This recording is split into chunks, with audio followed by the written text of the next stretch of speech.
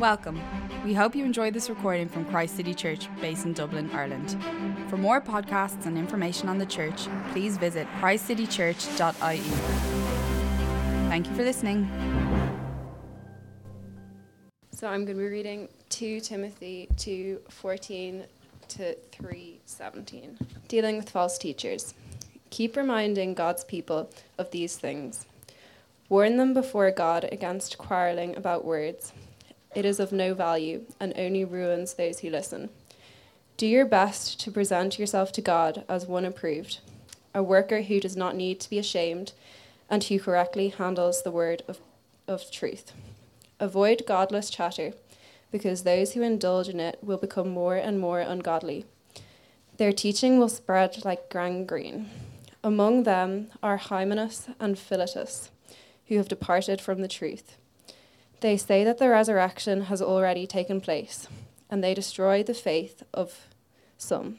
Nevertheless, God's solid foundation stands firm, sealed with this inscription: The Lord knows those who are his, and everyone who confesses the name of the Lord must turn away from wickedness.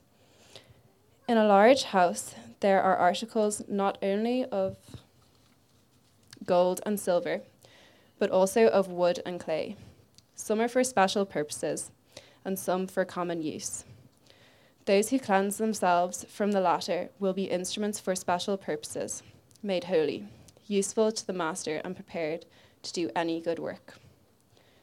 Flee the evil desires of youth and pursue righteousness, faith, love, and peace, along with those who call on the Lord out of a pure heart.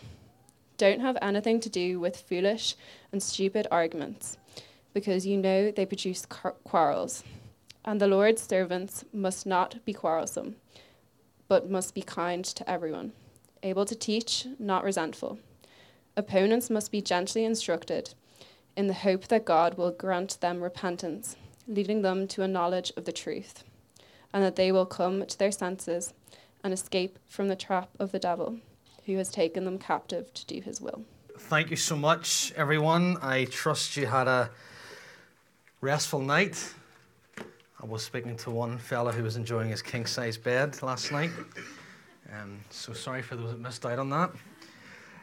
But it is great to be here. I've really enjoyed the chats that I've had with some of you and the overall vibe of the place. And so really privileged to come and minister God's word to you. Let me pick up on the reading and read chapter 3 and then just launch straight into what we're considering this morning. You can see that your booklets have the points, and so there's going to be no surprises, at least in terms of where we're going with it. Covering a book over 2 or 3 sessions is not going to do every single verse justice in the manner that it would deserve ordinarily, but hopefully we're still going to get the thrust of what Paul is writing to Timothy here.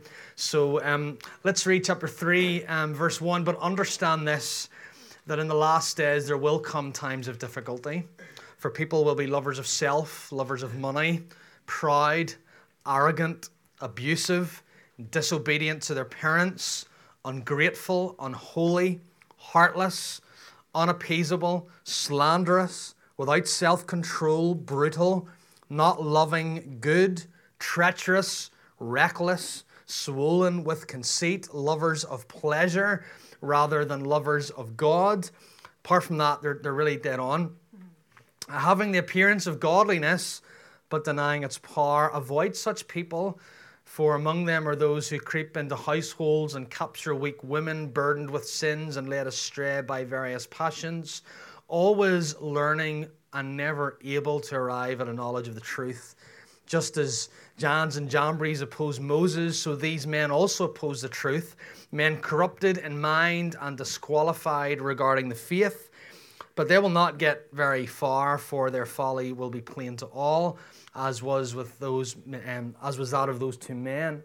You, however, have followed my teaching, my conduct, my aim in life, my faith, my patience, my love, my steadfastness, my persecutions and sufferings, what happened to me at Antioch and Iconium and Lystra, which persecutions I endured, yet from them all the Lord rescued me. Indeed, all who desire to live a godly life in Christ Jesus will be persecuted, while evil people and impostors will go on from bad to worse, deceiving and being deceived. But as for you, continue in what you have learnt and have firmly believed, knowing from whom you learnt it, and how from childhood you have been acquainted with the sacred writings, which are able to make you wise for salvation through faith in Christ Jesus. All Scripture is breathed out by God and is profitable for teaching, for reproof, for correction, and for training in righteousness, that the man of God may be complete, equipped for every good work. We sang this morning in the devotion In Christ Alone, which probably over the last 20 plus years has been the most popular and most famous of modern Christian hymnody. But probably what will still continue to also stand the test of time is the most famous Christian hymn written, most likely, Amazing Grace by John Newton. John Newton once wrote this to a friend. Hopefully the quote is on the screen. I am a riddle to myself, a heap of inconsistency. Now, if you are anything like me, you will resonate with that sentiment. I'm sure there's people in your life that really annoy you, and you don't really get them. It could be a work colleague, it could be a neighbor, it could be just someone within the wider friendship or acquaintance circle that you would, bump into from time to time. And I want to propose to you, however, that there's one person that consistently annoys you, and that is you. You will acutely be aware of how radically, how consistently inconsistent you are. I'm aware of that in my own heart. You're aware of that in your own heart. We hold up standards that we don't even keep ourselves. We have desires. We can impose things upon others that we wish we would love to see in their life improve, all the while being acutely aware of the things in our life that we've been trying to improve on for years, potentially, and still aren't making much headway. And because of that, as we begin to think of deep community, contagious discipleship, influencing others, here's the immediate thoughts that we will begin to wrestle with. We will immediately feel like frauds, won't we? You ever heard the phrase imposter syndrome? That we almost feel like this is just, what on earth have I got to bring to the table? Because at the end of the day, I am a riddle to myself. I'm a heap of inconsistency. I know how much I fall short on a day and daily basis. And so why on earth would the Lord ever want to use me in order to influence someone else where I can't even bring myself into a place that I'm content with? That's why Jared Wilson, in his wonderful book, The Imperfect Disciple, defines discipleship not as following Jesus, but as re-following Jesus every day. Re-following Jesus every day. Get up. It's like the Man United Twitter account. We go again. We go again. Right? Every single day. Re-following Jesus. And if that is true, if we are all in the same boat, which we are, granted different degrees in terms of our discipleship journey in our faith. Some of you are here and you're maybe saved for months or years. Others have been walking with Jesus for a long time. But the fact of the matter is, if we are all in the same boat and we are all intentionally desiring to re-follow Jesus every day, what this actually means, to quote John Wimber, who said this in another phrase, everyone gets to play. Everyone gets to play. We all have a role in this. Now, discipleship was not the Apostle Paul's idea. Discipleship was actually Jesus' idea that Paul ultimately is deriving this from. Jesus, one of his last words to his disciples, and interestingly, what's insightful about this is it's actually technically speaking, when Jesus gives the so-called Great Commission, he actually does not command them to go. The word go in the Greek text is not a command, it's not an imperative. It's actually a participle, an ing word. It could be better translated, as you go, make disciples. As you go, make disciples. Now, what is that insight all about? And well, the insight of that is this. discipleship is not an event, it's a lifestyle. It is the incorporation of our life in Jesus under his lordship into every area and aspect of our lives. And if Paul, as we believe he has derived this principle from Jesus, then when we look at his letters, and the reason why we're looking at 2 Timothy, I mentioned last night, is because since this is his last letter, it shows us apostolic priorities. He is writing this to a local church pastor called Timothy. And what we're going to see here as we go through this book at a certain level is that Paul is reminding Timothy of how he has been influenced in order to be an influencer, how he has been discipled in order to be a discipler. So there's been two major influences in Timothy's life: his mother and grandmother. Praise God if you were brought up in a Christian family or a family of belief. And of course his grandmother would have been, if you go back to generations, they were in the precipice of the revelation of Jesus. So they were believing Jews who immediately grasped the knowledge that Jesus was the Messiah. He was brought up, discipled in that sense, but Paul will also remind Timothy of Paul's discipleship of Timothy. So not only was he introduced to the gospel, he was also introduced to the ropes of ministry. Paul trained Timothy for ministry. And so Paul is constantly reminding Timothy of those influences, but he's doing more than that. Because as we're going to see, he's going to let Timothy know, now what you've learned from me, you need to do this now for others. We know what it's like to live over the last few years. The word contagious was pretty prominent in people's minds. Discipleship is completely the opposite of what we were called to do during COVID-19. You're to be up close and personal with people, you're to be breathing all over them, and you're to open up your home to everyone as you possibly can, and bringing people into your life. It's the complete opposite. There is no lockdown when it comes to discipleship, spiritually speaking. Open books, open lives. So what's the pattern? What's the pattern of contagious discipleship? And there's four things here that I want to draw our attention to. And the first aspect of the pattern is that I want to draw your attention to is that it's grounded on the sufficiency of Scripture. Now, if any of you were brought up within a kind of an evangelical church setting, and I'm aware there's a wide variety of backgrounds here, but if you were brought up in an evangelical church setting and you were sent to church from a younger age, 2 Timothy 3, 16 and 17 are pretty prominent verses within the evangelical church scene because of our understanding historically of the authority and the role of Scripture in the church. And so you would have learnt it in Sunday school, you would hear it quoted regularly in sermons, and you'll notice in verse 4, it's one of the clearest definitions of Scripture within the Scripture. Clearest internal testimony of what Scripture wants us to know about itself. You'll notice in verse 14 that as Paul begins to introduce this concept to Timothy, he says, but as for you, continue in what you have learnt. That verb for learnt is the verb form of the word disciple that we read in the Gospels. So continue in what you've been discipled in, Timothy, and from whom you have learnt it. That word for whom is plural. So most likely in that context, who's the whom? It's Paul that he mentions in verse 10, and it's his mother and grandmother in verse 15. Remember, Timothy, who's discipled you. Remember what influence has happened in your life. But here's the big question. From what was the script that Timothy learnt in his discipleship journey? And verse 15 and 16 makes it very, very clear what was the tool in Timothy's discipleship journey.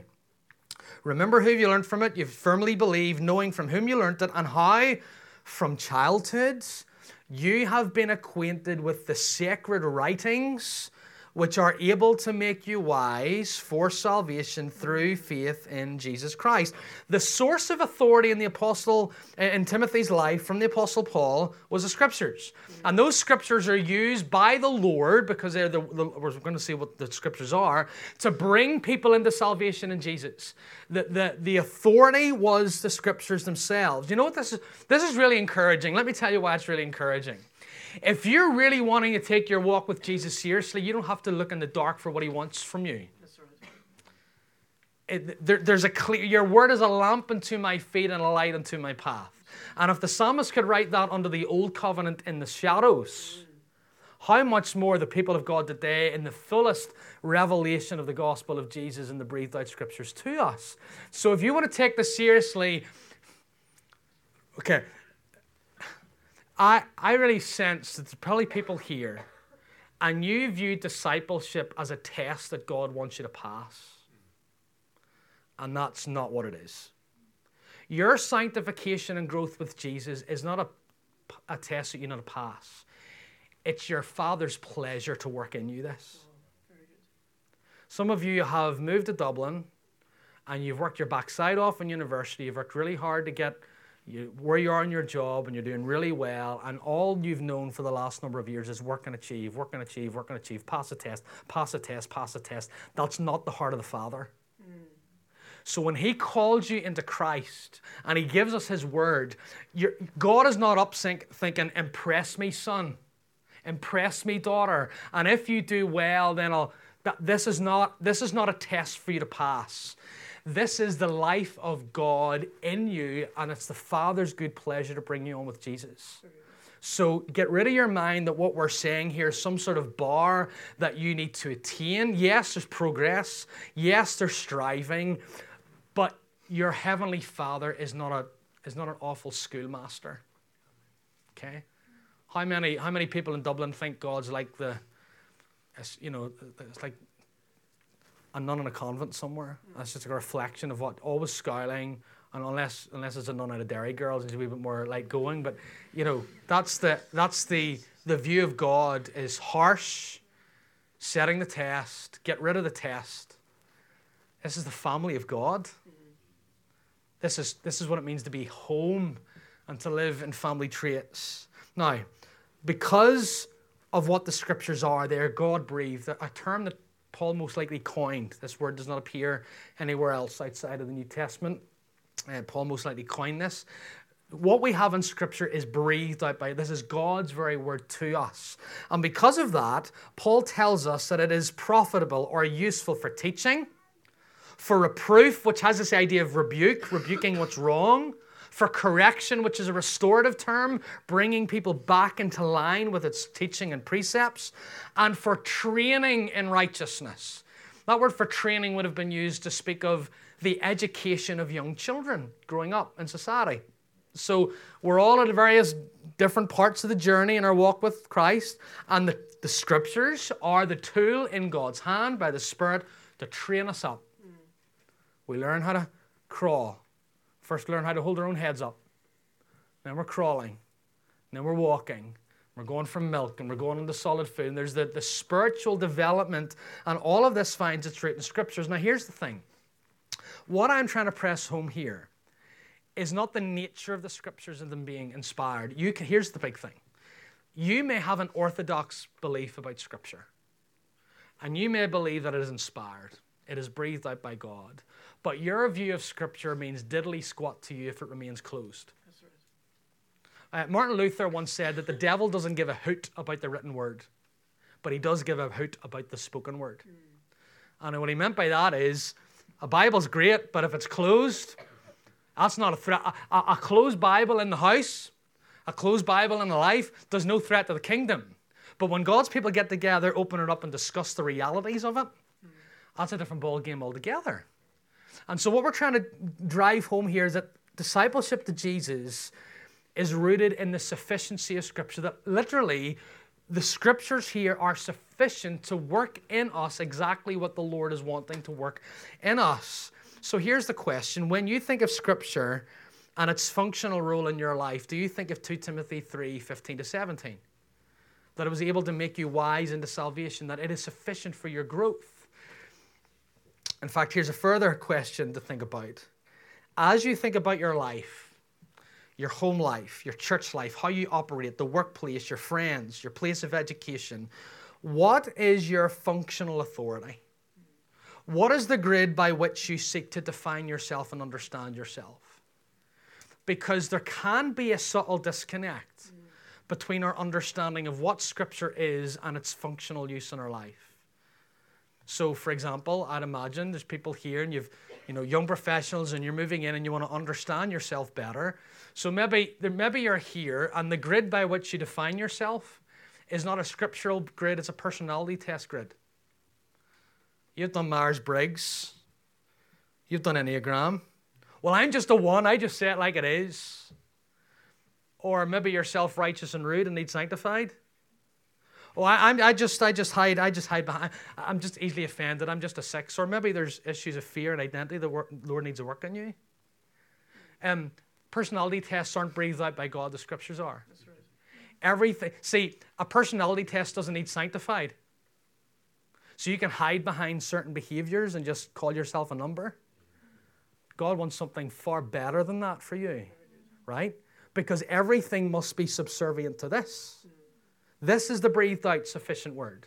It's not that we can't use common grace aspects in certain things. There's other things that maybe under the guise of it's good and it's not good at all. But whatever your preconceived identity of yourself, you think of the worst thing about yourself. Do you actually believe, despite the worst thing about yourself, number one, you are loved infinitely by the God of the universe? And number two, you can still change. If you're looking at any other grid, not grounded in the sufficiency of Scripture, you'll have no hope. You'll be in despair. And so maybe for some of you, your serious discipleship journey has to begin with wrestling with your understanding of the functional rules Scripture has for your life. To drink it in, to engage in it more, to submit yourself to the authoritative word of Christ into your life here. But here's another real danger. You're not to do this in isolation.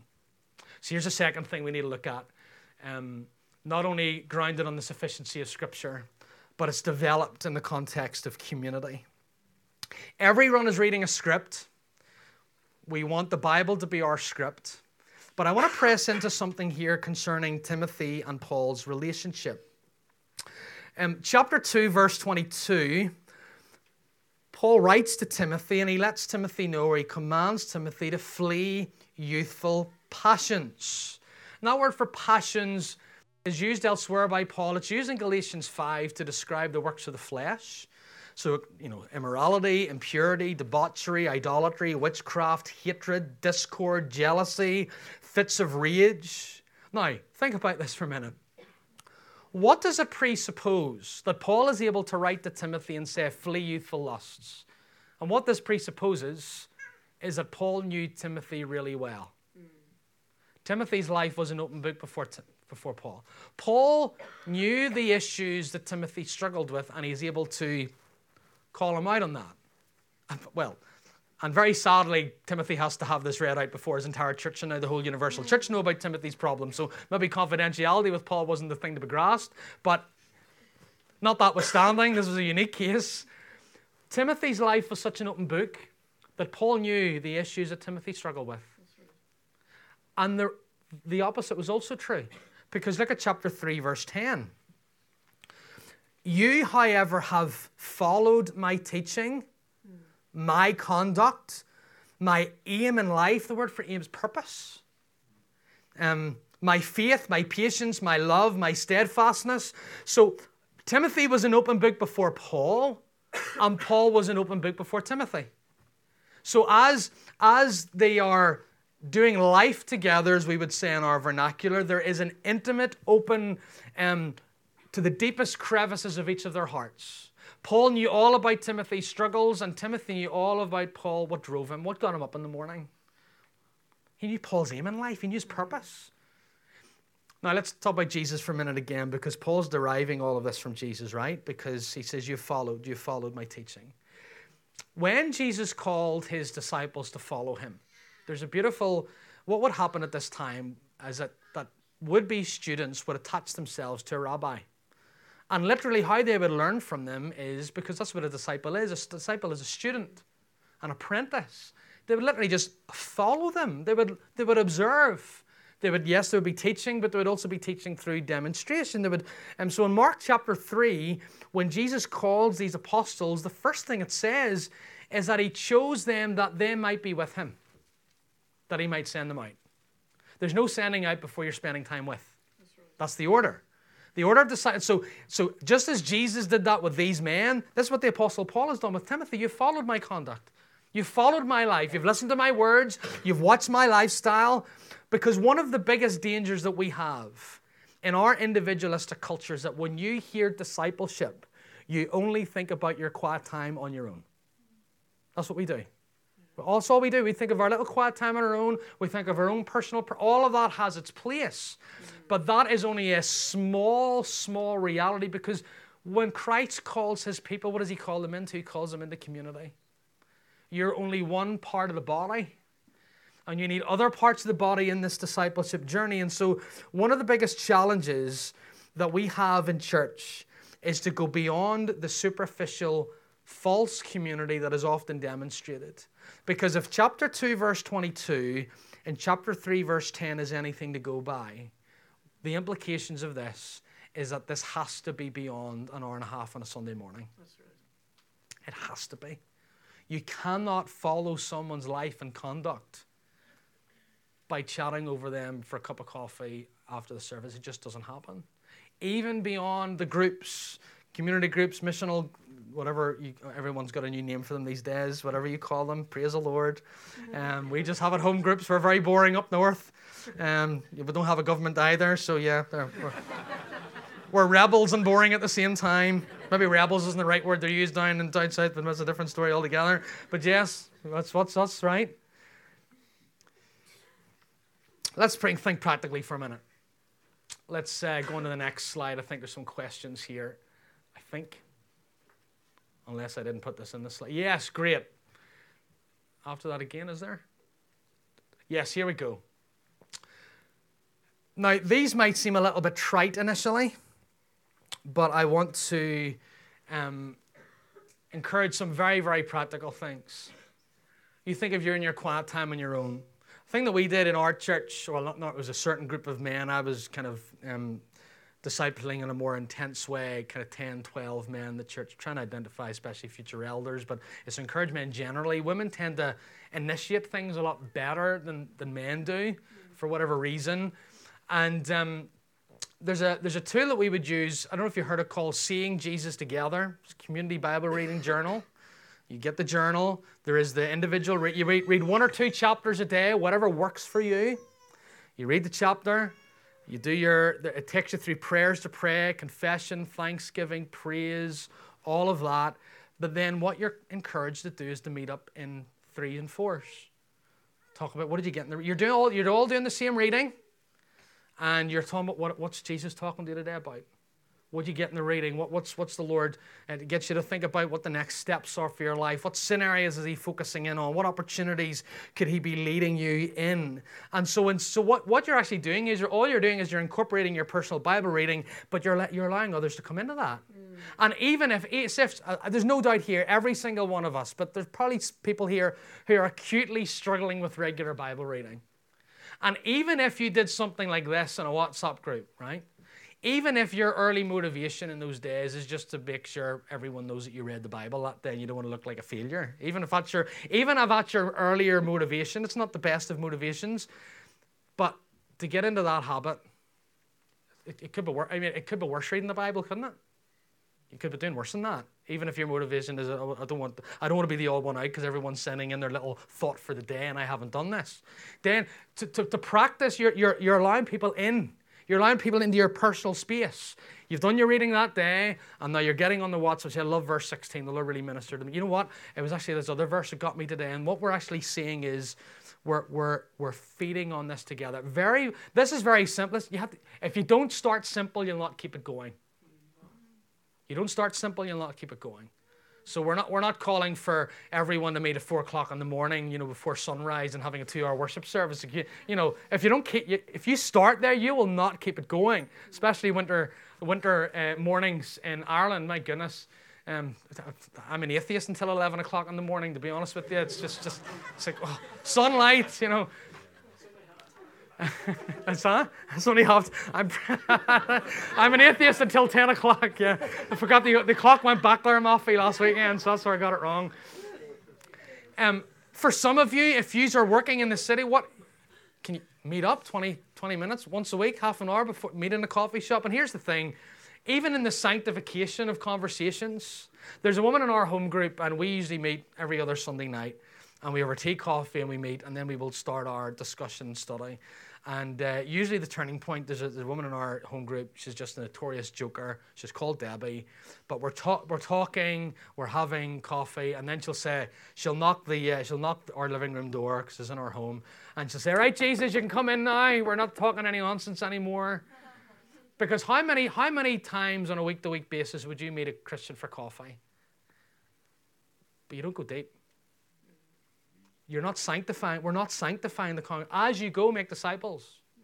So instead of talking about what you're watching in Netflix and the sports results and how, even generically how family life is, all of that what about sanctify? Let's bring the Lord into the conversation. What does the Lordship of Jesus look like in the context of this immediate conversation? When we meet up, what's our focus? Our focus is I'm a disciple of Jesus, you're a disciple of Jesus. And yet here's also where we need to watch today, because it's very, very easy. If Christians meet up in community and talk, we'll either go from the superficial, but we could also get very, very caught up by talking about the controversial. And so here's the third thing that I want to draw our attention to. It's inspired by gospel centrality. I don't know if you're aware of this, but we live in a world full of distractions that get us talking about things that maybe have a certain element of importance, but by no means supreme importance. Did you see, I'm sure you saw it in the reading in chapter 2, how often effectively Paul tells Timothy to keep the main thing the main thing? Verse 14, do not quarrel about words, as it only ruins the hearers. That word for ruin is the word where we get our English word catastrophe from. It just overturns things. Verse 15, Timothy is to handle the word properly, as opposed to promoting, depending what your translation is, irreverent babbling, ESV I'm using. The word means fruitless discussions. It is entirely possible for Christians to get together and have fruitless discussions. It's not gospel-centered. It's not doing anyone any good. In fact, in verse 16, what do these fruitless discussions do? It leads people into more and more ungodliness, which is exactly the exact same description that the culture is given in verses 1 to 9. Interesting.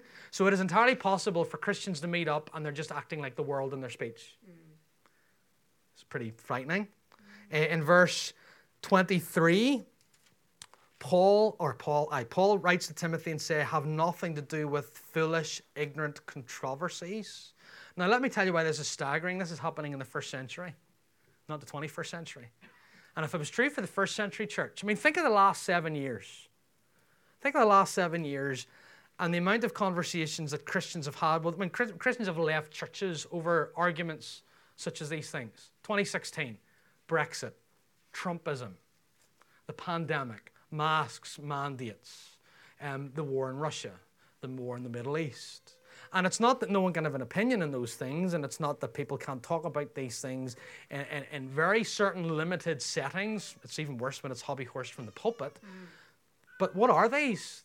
They're fruitless discussions that only breed quarrels. If it's causing more heat than light, probably best to stay away from it. That's right. It's not gospel. So why would anyone want to meet up for community if all they feel like is like a left-wing liberal because of their political position? Or why would anyone want to go to a community group if they feel like a right-wing, radical on the other side? If the political lens is the only thing that's being emphasized, you get. So, and this is coming from the inspired Scripture. You'd almost think they're sufficient. Do you see how it's prophetically cutting through even our cultural milieu today?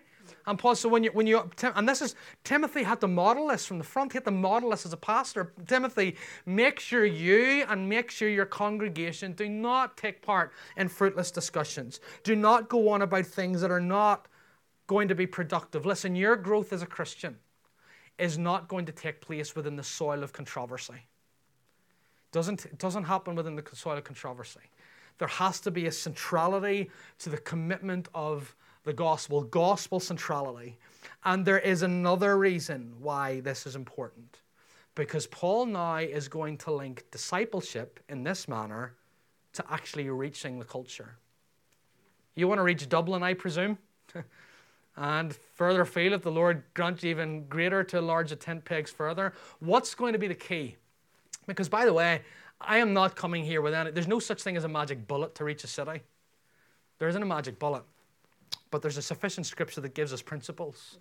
And there's prayer, and the most amazing thing is there's the power of the Spirit through the prayers of God's people and through the worship of the church. And so that's always our confidence. Here's the last thing that I want to draw our attention to. There's inspired by gospel centrality, and finally, that all of this is a driving force for a Christ-like witness. A driving force for a Christ-like witness. Notice that when Paul moves from warning Timothy about engaging in things that produce quarrels, notice in verse 24 that he gives the reason for this. Because the Lord's servant must not be quarrelsome, but what? Kind to everyone, able to teach, patiently enduring evil, correcting his opponents with gentleness. God may perhaps grant them repentance leading to a knowledge of the truth. Now, do you see how Paul goes from how the church talks, what the emphasis is among the church, and then he switches to reaching the culture out there in terms of our disposition toward them. In fact, let me, if this was a camera lens, let's zoom out. I just want to show you the flow of thought, because this is Paul's flow of thought from 2:14 through to 3:10. Timothy, don't get distracted in ministry with words and discussions that are fruitless. It's not going to do anyone any good. Why? Because God's people are to be defined by not being quarrelsome as they engage unbelievers with kindness and respect. And God may perhaps grant those repentance. Well, what do they need repentance over? Well, chapter 3, verses 1 to 9 was a pretty big list, wasn't it? Lovers of self. They live in the first century had a selfie culture as well. They didn't have a smartphone, but it was a selfie culture. Lovers of money, greed, disobedient to parents. It was a wickedness in chapter 3, verses 1 to 9. But God may even perhaps grant a culture like that, repentance, all being used are the Christians that are actually having a disposition of love and kindness. But notice chapter 3, verse 10, the verse that we looked at already. But Timothy, remember that you've learned all of this from me. So do you see how Paul connects his own discipleship of Timothy to how Timothy is to shape his own church in discipleship with reaching the culture? It's contagious. Paul's taught Timothy, who's teaching the church, who will have a radical disposition as they are reaching a Christless culture. Angry and agitated Christians are not a very good selling point for Christianity. The culture's already angry enough out there. And so effective mission, effective evangelism is not going to take place if all Christians are meeting up, arguing about the hot topics of culture and the culture wars, and then going back out with that disposition of anger. That's not going to happen. But I want to drive something else home here. Because I imagine that some of you here can say yes and amen to all of this. Yes, gentleness and respect. We need to be kind. But that's not what the text says. The text does not say you're called to be kind. The text says you need to correct your opponents with gentleness and respect. Some of you here don't struggle with being kind. Some of you struggle here with correcting opponents. Because it's Dublin, man. It's the secular, continental, postmodern city. It's like you do you and I do me. And it's easier not to correct because at the end of the day, if we correct, that would only look like a minority. Rain check, the church has always been a minority. In fact, when she was in the majority, it didn't work out too well. We tried to legalize the state, the Christianity and kind of, mixing the sword with, trying heretics by beheading them and burning them. And, it just baffles my mind. We have a lot of people in the north, right? You'll hear this in prayer meetings. And it's like, oh, call this nation back to you. And it's like when were we a Christian nation? Was it when the Protestants were in control and killing all the Catholics, or was it vice versa? Was it we were killing each other in the name of Jesus? Like, when exactly were we a Christian country, for God and Ulster? Give me a break. Right? Call this nation. No. God has always had a nation within a nation. A remnant within. Right? And so, I don't even, maybe I was of the Spirit, or maybe it was just me in the flesh getting angry at Northern Ireland. I don't know. But, I mean, this is so critical we view ourselves rightly. This is so critical that we understand that being a faithful disciple does have a prophetic edge to the culture. You will correct opponents with gentleness. You're not rude. You're not arrogant. You're not judging them in the sense of making a declaration about their eternal destination. We're grace-soaked, but brothers and sisters, there comes a point where you do correct. We are people of truth. Jesus Christ is the way, the truth, and the life. There are people in your immediate family, workplace, friendships, and if they do not know Jesus, they are lost eternally, without God and hope in this world, and will not do them any. We live for a long, long time of building bridges with unbelievers. Oh, we've built so many bridges. The problem is no one's crossing them. We love building bridges. But the whole purpose of a bridge, you've been to the 300th football match with your unsaved Christian friend. I'm just building, have you asked them to church yet? Yeah. So you're building a bridge. I'm just building a bridge. But building a bridge for 3 years. Open your mouth. Oh, but I don't want them to think I'm rude. We'll come back tonight. We'll deal with the fear man then. Right? Because there's other issues. Allow the Lord to reveal the idols of what is keeping us back from being more effective. I want to tell you about a church. I'm almost done, Matthew. A lot of things came to my mind there that I hadn't planned to say. If anything was chaff, I'll let it blow away. I want to end by telling you of a church in London, a part of our advanced network called Grace Church in London. Because when Matthew says, apply this to a secular liberal city like Dublin, I'm like, I'm in Ballyclare, I'm at the heart of the Bible Belt in Northern Ireland. It just, imposter syndrome. I was the fraud. The guy from Ballyclare come to Dubliners, telling them how to reach the city. I'm in a population of 12,000 people. The majority of them are farmers. The Grace Church London run what is known as the SALT course, because when you bring these two together, the mission and the discipleship, and what they do is they take the top 7 things that people have to talk about. Hope, peace, all of these various things. And I think it's once a month, they will rent out a coffee shop. They're getting lots of people in who are genuine questions about faith. And there's a couple of rules that are laid down. No question is off the table. Everyone is going to be welcome no matter where they stand on any given issue. There's a talk given. It is given from a purely evangelistic, gospel-centered Christian worldview perspective. And it's thrown out, and people can ask any question they want. Now, I imagine there's still the remnants of institutionalized religion that are still lingering in Dublin. And I still imagine that a lot of people are reacting to a religious system where you weren't allowed to ask any questions. And the Reformation happened because people started asking a lot of questions. Yeah? Asking a lot of questions. Is this really like indulgent? Really? Indulgences? Really? I have to pay God to get there? So questions are good.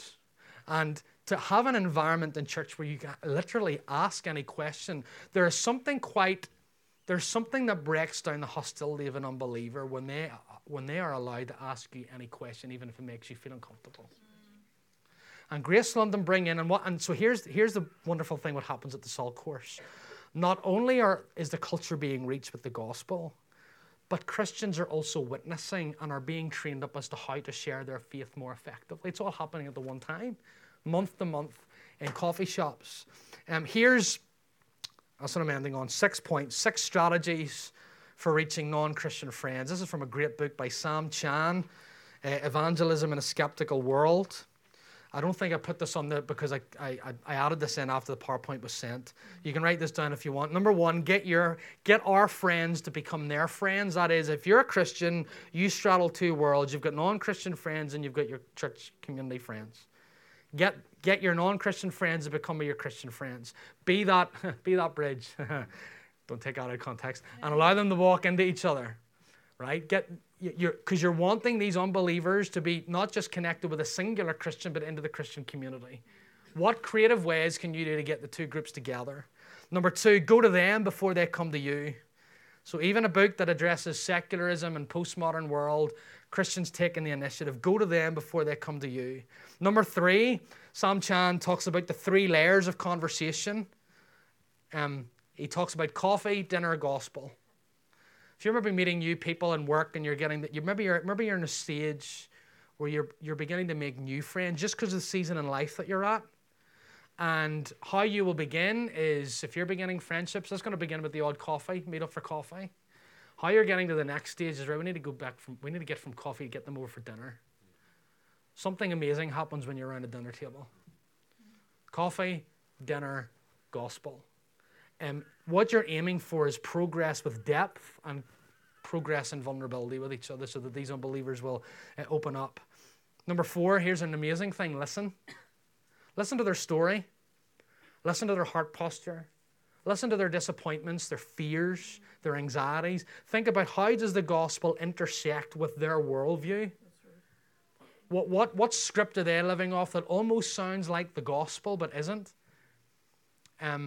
Because there are academics today that are doing this really well, and it's so close, but it's so far. You think of people like Jordan Peterson, where he's ticking a lot of so-called good boxes. It's so close to Christian worldview, but it's Christless, and it's painful to watch at the same time. But the church has got a better story. Number 5, tell them your own story. And number 6, relate the conversations that I've just saying to a story involving Jesus. Jesus' ministry is so varied for a deliberate reason. One minute he's with Jews, the next minute he's with Gentiles. He's with he's with religious people and irreligious people. He's people who are sinning fragrantly and being religious fragrantly and are both equally lost. Yeah. Jesus intersects all of that because his gospel is radically different. Chapter 2, verses 20 to 21 tells us that Jesus is like the master of a house, and in his house are different vessels. Why does all this matter? Because Paul wants Timothy to know that if he's doing this well, there's vessels that are used for ordinary use, but there's vessels that are actually used for really, you're growing up, did you ever have that cupboard where you had the cutlery that only guests were allowed to use? Yeah. So Jesus goes into his kitchen, into the pantry, wherever the storage is, and Jesus has got a special work to do, and he's after special vessels. If we're doing this right, brothers and sisters, we will have a church full of special vessels. When Jesus wants to do a special work, that now you're ready to be used in a wonderfully special way. And this is the Father's good pleasure to make us people like this in our discipleship journey. So may the Lord continue to speak to us and minister to us. Yeah.